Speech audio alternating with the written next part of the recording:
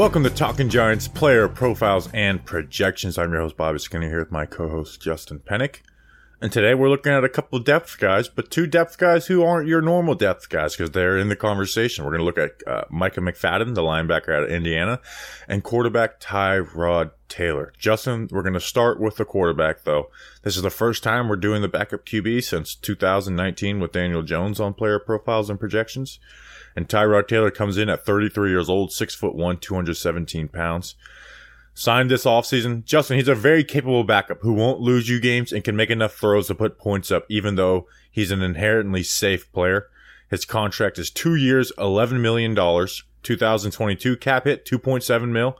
Next year's is $6.9 mil with $5.5 in dead cap, then a void year after that of $1.4 million. Justin obviously brought in to be the backup to Daniel Jones, who has been injured the last 4 years if you go back to college. But his contract shows that he's brought in maybe more so to be the bridge to a 2023 draft picks if things don't work out with Daniel Jones. Yeah, Bobby Skinner, my philosophy with adding backup quarterbacks is that's a resource and that's a spot where I really don't want to spend any kind of valuable assets on. Especially for a rebuilding team. Especially for a rebuilding team. For a team that's not really vying for, a division title, Super Bowl, anything like that. But then you look at the interesting situation that the Giants are in with their quarterback room. Daniel Jones has gotten hurt every single year. And I think, honestly, if the seeing what happened last year, if the fan base would have just been really, really pissed if Daniel Jones goes down this year, and then we're in a similar situation that the Giants were in last year, where you have a quarterback out there who just can't keep you in games. So Tyrod Taylor, I think, is a necessary evil that isn't a bad thing to have on the team this year, or especially next year, because he is going to be on the team next year as well. And I think that's a lock. The contract is set up for next year. I mean, the contract is essentially 3 times what it is this year for 2023, and it's not like, you can get out of it. No. You would, if you cut him, you'd have $5.5 mil of dead cap, and you only save 1.4 mil. So he is on the roster 2023. If you asked us, like, more likely to start week 1, 2023, Daniel Jones or Tyrod Taylor, my answer would be Tyrod Taylor. Same here. Because it seems like he's been brought in to be the bridge for eventually Joe Shane and Brian Daboll getting their own quarterback. And again, unless Daniel Jones proves them wrong. After they declined his 5th-year option. So I think for backup QB with the conversation, for us as a fan point of view, we're with the Giants forever. So I think that, like, my point of view is, for rebuilding teams, I don't want to invest in a ton of backup QB, because if your starter goes down, your season's probably lost regardless. This isn't a team that's probably going to make the playoffs anyways. But from the front office coaching point of view, I think they wanted to put a more emphasis on it, because look at what happened with the last regime. Yeah. You can argue that if Tyrod Taylor is the starter here, I don't even know if we win one more game than we did with Mike Glennon. You can argue, but it would have looked a lot better, and possibly Joe Judge would have his job still. Yeah. The optics of it all certainly would have helped the last regime, and that's where, again, my brain as a fan, and I don't want this to turn into a backup QB conversation, because this is a Tyrod Taylor conversation.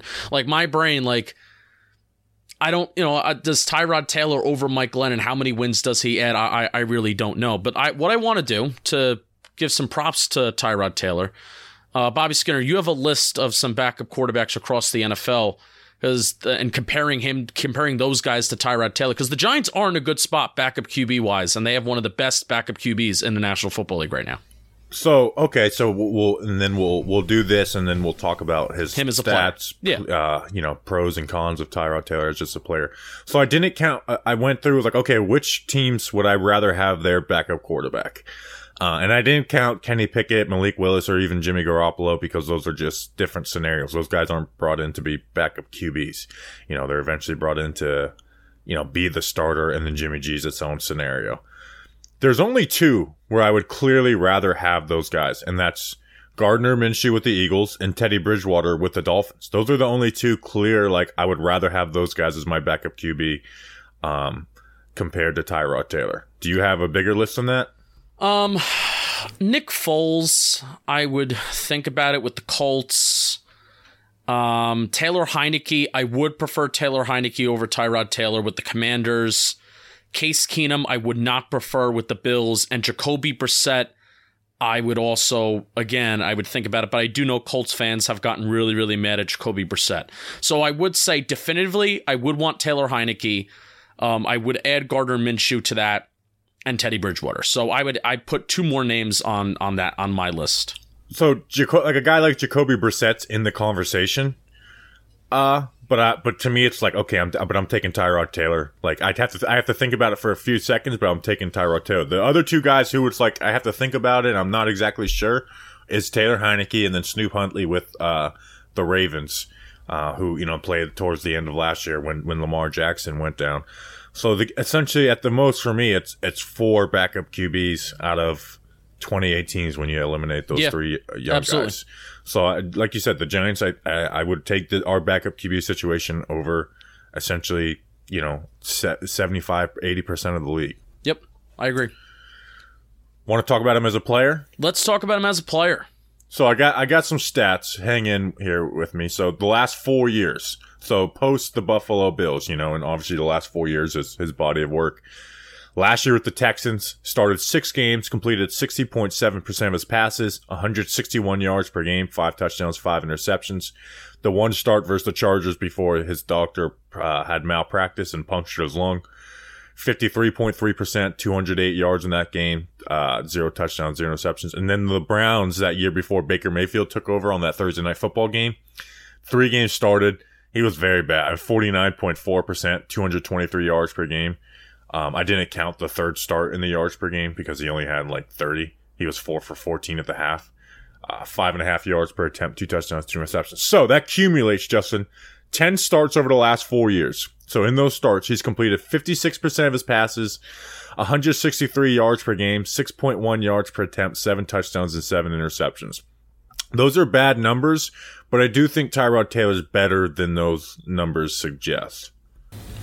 Yeah, I mean, he's been on bad teams. I mean, the Texans last year were just a flat-out The Texans were the only team that might have been a worse QB situation than the Giants last year. Yeah, and Tyrod Taylor does take a lot of sacks. Like, he just historically throughout his entire career just takes so many sacks and the pressure rate is high. But he also has played behind bad offensive lines. Typically, if you have a bad football team, it's a good chance that the offensive line is pretty darn bad. And I think, Tyrod Taylor's not played with some really good offensive lines. And Cleveland, they were starting to rebuild a little bit. They're running the ball.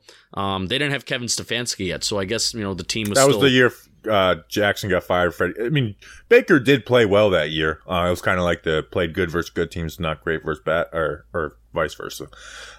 He set the rookie. In fact, 2 of the years where he got benched in 18 and 20, the guy he got benched for set the record for rookie touchdowns in Baker Mayfield and Justin Herbert. So, but again, I still think that he's better than those numbers may suggest. No, I agree with that. Let's talk about just the pros of his game. 1, the arm. He has the arm to make most throws. Like doesn't have some amazing arm, but he's got a good arm, and he's going to make most throws out there. His mobility to escape in the pocket and get yards on the ground. It's fairly safe with the ball, but not afraid to take shots when they're there. He's not like overly safe, but for the most part, he is inherently safe, but he's going to take the shots when they're there. Not perfect, but good accuracy and precision, especially on the deep ball and when in a clean pocket. And then the throwing on the run could be a positive and a negative. It could be like amazing, like I can't believe he made this amazing throw on the run, but he also can have some really ugly misses. So again, those are the kind of the traits you look for in a backup QB. Like just, hey, does he have the arm to make the throws? Yes. Does he have mobility to escape the pocket and get some yards on the ground? Yes. Is he going to be safe with the ball and not put you in harm's way? Yes. And then can he, accuracy-wise, is he not going to just be like god-awful where it helps you can't run an offense because he's missing every other throw? Then I think those are the positives of Tyrod Taylor's game. I think he takes very good care of the football. If you look at his adjusted passing numbers on Pro Football Reference, where basically the higher a number is, like 100 is the average level. It's like yards per attempt, completion percentage plus, touchdown percentage plus, interception percentage plus, sack percentage plus. So if you look at those ratings, higher is better. So for interception percentage plus, 2015, 2016, 2017, respectively, it's 115, 117, 124, 2017.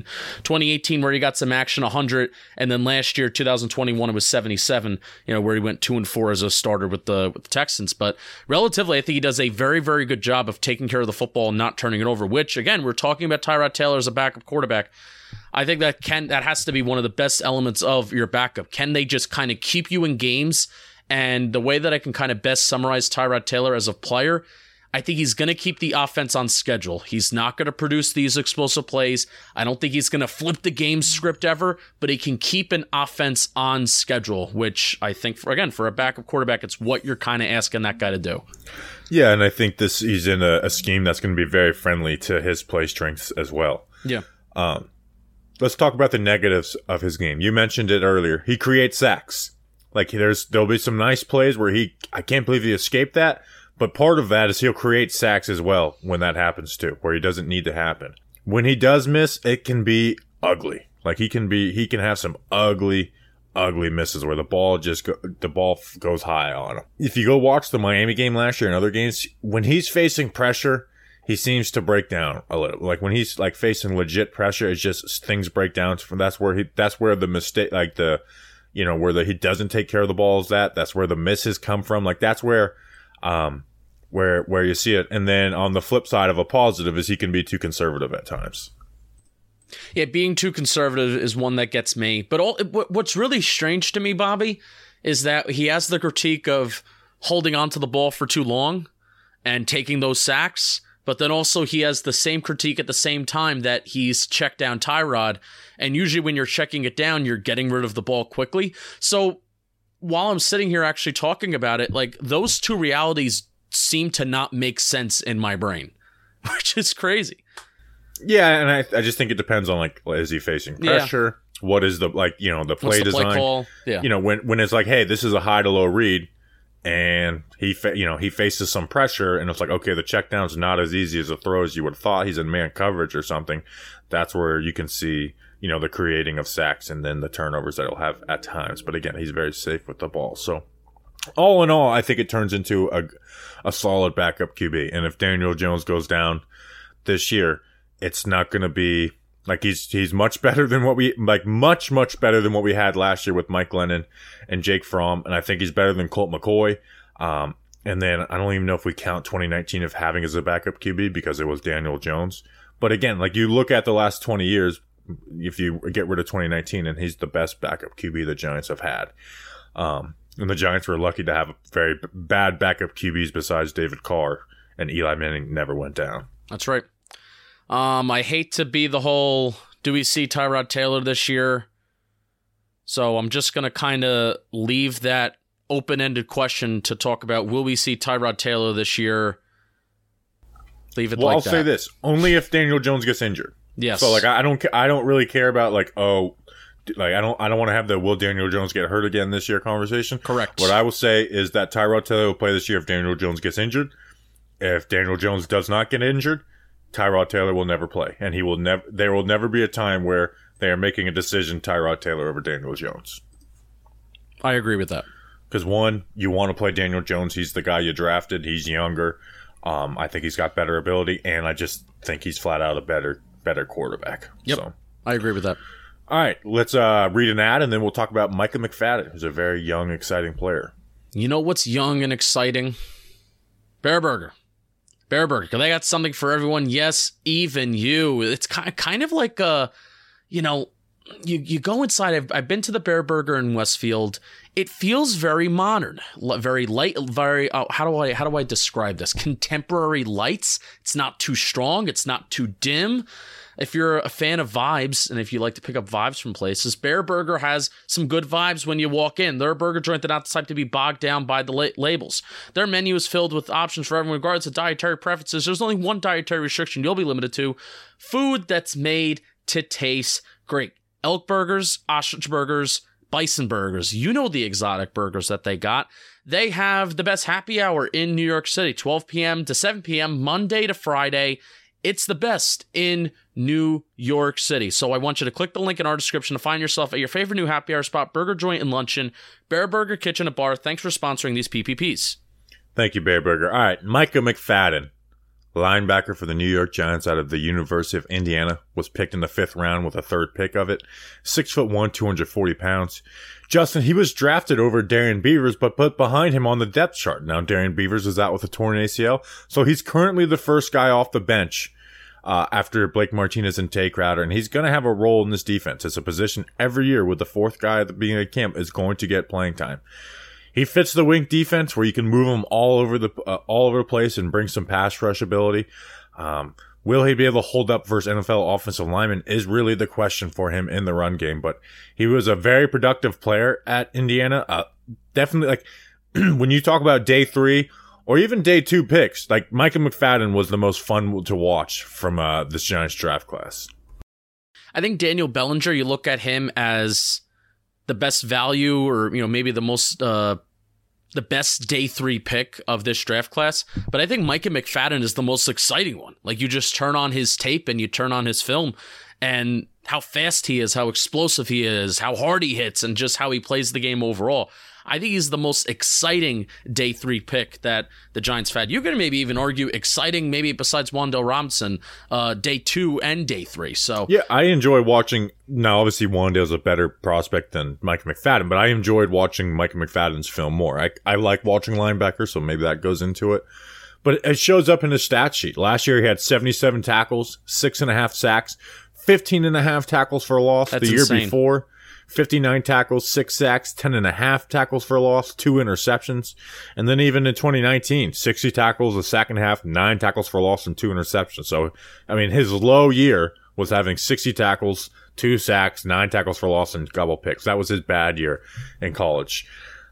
He's a fast, agile, blitzing linebacker, but he does have strength issues, and that's really the biggest prerequisite to play linebacker in the NFL, so that's worrisome. But as far as positive, his speed is really good. He has good change of direction, works laterally really well with good pad level. Like, he can be a gap-shooting linebacker, but I do think from just playing back, from that stack position, not on the line of scrimmage, he just needs to play a little more aggressive, because that's what's going to get him to be good in the league. I don't think he'll ever be the Mike linebacker, Blake Martinez role that you fill him in, but I do think he can be the weak linebacker where, hey, it's like, man, we want you to play fast, loose, and aggressive, and play like your head's on fire. Yeah, plays like a madman and a psychopath. You always go back to your draft notes for when you do these PPPs, and plays like a psychopath. And I'm a sucker for when I watch these interior linebackers, and I don't consider myself the most sophisticated football scout out there. But if you play like a psychopath, especially on the interior linebacker, and you can flow sideline to sideline, that's going to be a guy that I'm going to really enjoy watching you play. So I'm very, very excited for untouched pressures that Micah McFadden, or even sacks and QB hits that Micah McFadden is going to have this year, because he is going to be used as a blitzer. And I think that is going to be the most amount of times that we're going to see positive Micah McFadden plays, and we're going to clip up those plays, is those untouched pressures, or if he's just fighting through blockers to get his hands on quarterbacks and trying to impact plays that way. Well, I also think he's going to create those untouched pressures. Maybe not get them or sacks or whatever, but create them. Like, you line up in the line of scrimmage, he's fast and agile. So what does that mean? He's going to shoot a gap, and he's going to open the hips of offensive linemen. So what is that going to do? That's going to set it up for stunts.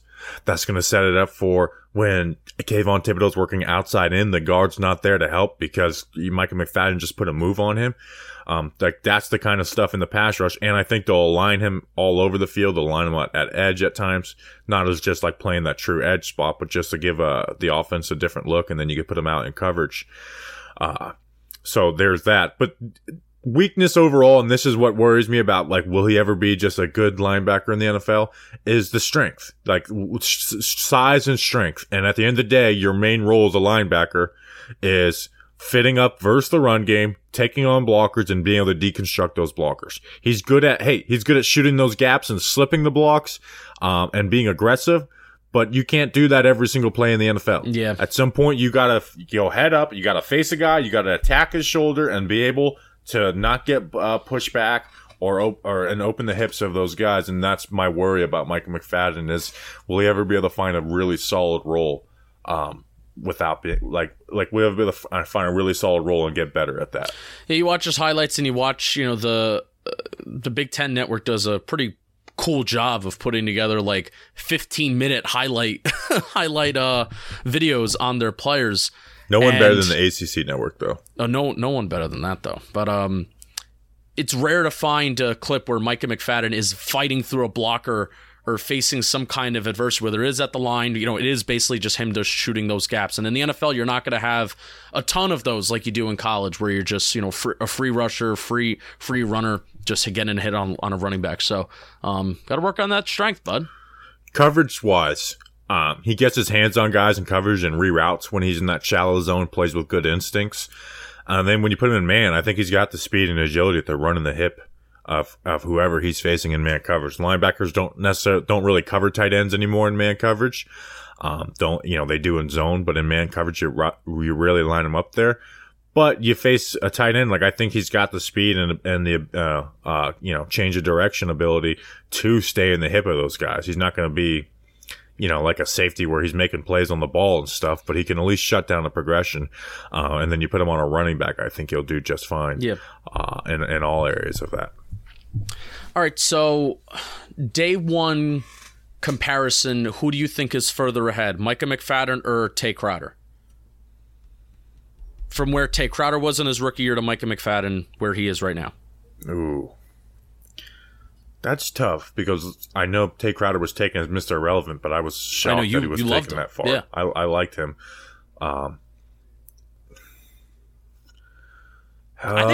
think you're leaning Tay Crowder.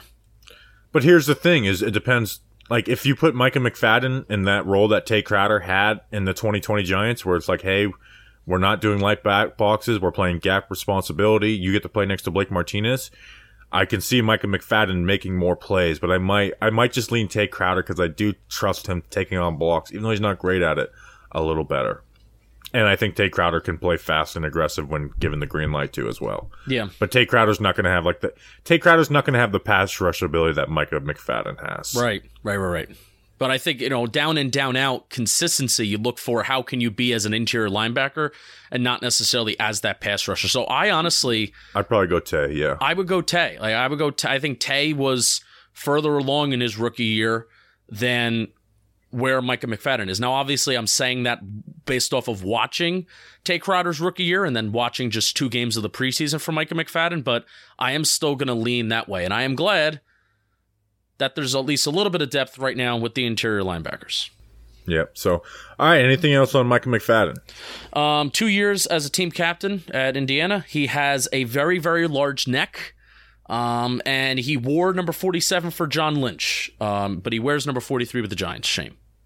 Who's number 47? We had this conversation in the draft. Who wears 47 for us? Who is 47? I could check very quickly right now. The Giants app, and then go to the team. I'm pretty sure we have a 47 number. The guy that likes John Lynch is the guy you like. Oh, it's Cam Brown. Cam Brown. Ooh, he might not be able to get that 47. No, tough. Maybe Cam Brown can switch it up. I doubt he's in love with the number 47.